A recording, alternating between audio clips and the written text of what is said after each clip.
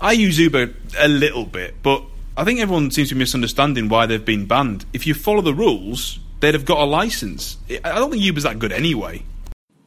I have to admit, I've never actually used Uber. I did hear quite a lot of bad things about them, and since then I've just been scared off. But do you guys think it's good? Personally, I think Uber have done really well, actually. I use them quite a lot, and I've only had good things to say about them, although it is a problem with what they've been doing in London. I mean, it's all right, but my mate had this story, and of course this isn't going to be for everyone, but he fell asleep in the back of a taxi and they took a 25-minute detour on his way home. See, I've heard of things like that where people have been taken the long way around and end up getting charged loads of money, and I just don't want to risk it. It's definitely a good thing that Uber are being stopped for all the misdemeanours they're doing, but all this is going to do is lead to black cab drivers just charging more on their already extortionate fees. Also, if you're in London, and, you know, whatever, just use the tube or the train, or doesn't everyone just walk in London anyway?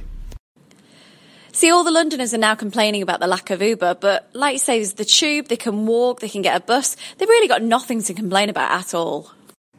I was going to say, Londoners have it really good with their tube and bus system.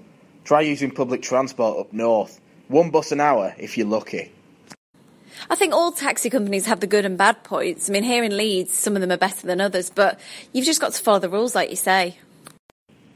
I think as well with Uber, it's not just the drivers. The people at the top have to take a lot of responsibility. Apparently, they're not even paying the drivers fair wages. It surprises me, though, because they're a global company. People love them all around the world. Why are they not treating the drivers right and the customers?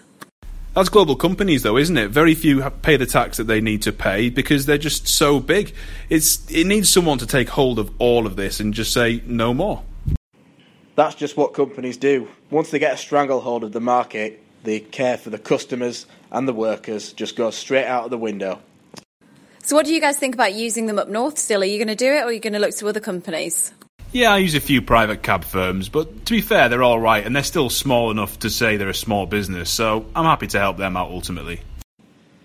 I'm still going to use Uber probably, just because of the convenience. You can have a taxi straight to where you are in 2 minutes, whereas with a lot of other companies, you're waiting 20 minutes in rain.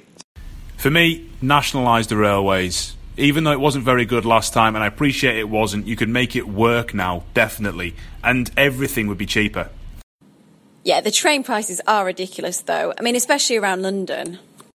My brother got from Paris to Prague for what it cost me the other day on the day to buy a train ticket from Leeds to London.